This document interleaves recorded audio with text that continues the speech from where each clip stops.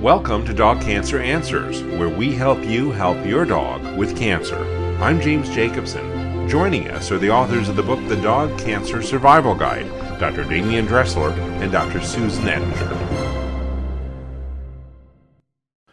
One of the types of cancers that you talk about in the Dog Cancer Survival Guide is lymphoma.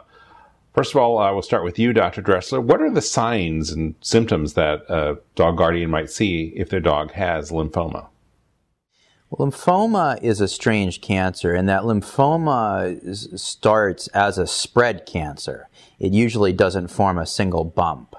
And lymphoma many times is discovered by the veterinarian during a physical exam where they feel the lymph nodes, which can be located underneath the jaw or in front of the shoulders or in the legs or in the groin, are swollen, and those feel like bumps. And sometimes a guardian will notice this too, and they'll come in to the vets and they'll say to me, "Well, Dr. D, what are all these bumps underneath my dog's chin? Or I feel these bumps in the back legs," or these types of things.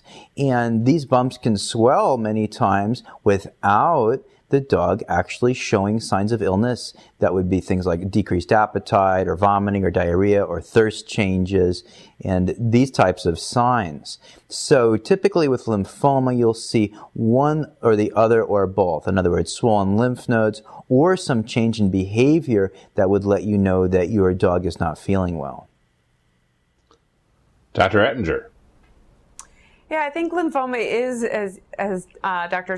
Dressler said, a unique cancer in that it's systemic, that it spreads throughout the body. And it is one of those cancers where once your veterinarian has made the diagnosis, I encourage you to get into a specialist as quickly as possible because it's a little scary in the sense that it is a pretty rapidly progressing cancer. And without treatment, most dogs only live on average a month. On the flip side, in my opinion, it's one of the more treatable cancers in that the basis of treatment is chemotherapy. Dogs live well and they live longer with treatment and on average will live well over a year, 13 or 14 months. So it's a rapidly progressive cancer, but in my opinion, a very treatable cancer. But it's one that you want to make a rapid decision and you want to get in and see a specialist sooner rather than later. Dr. Dressler, any final thoughts on lymphoma? Lymphoma, like other cancers, should be treated by looking at the whole toolbox, the entire array of treatments.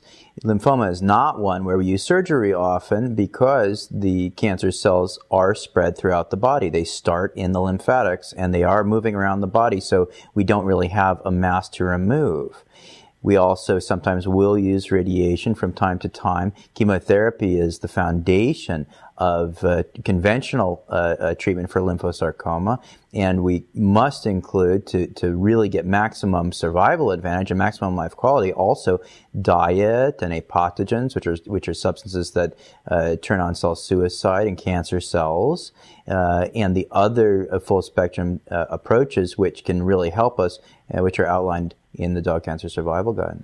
A lot of information on lymphoma, if your dog has lymphoma, in the Dog Cancer Survival Guide. Dr. Ettinger in New York and Dr. Dressler in Hawaii, thank you both for being with us. Thank you. For more information on dog cancer, visit dogcancervet.com.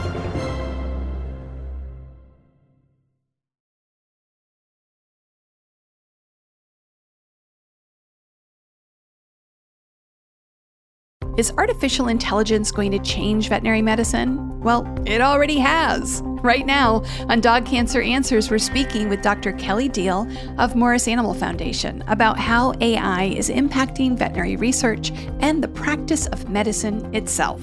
That's on Dog Cancer Answers. Get it wherever you get your podcasts or at dogcancer.com/podcast.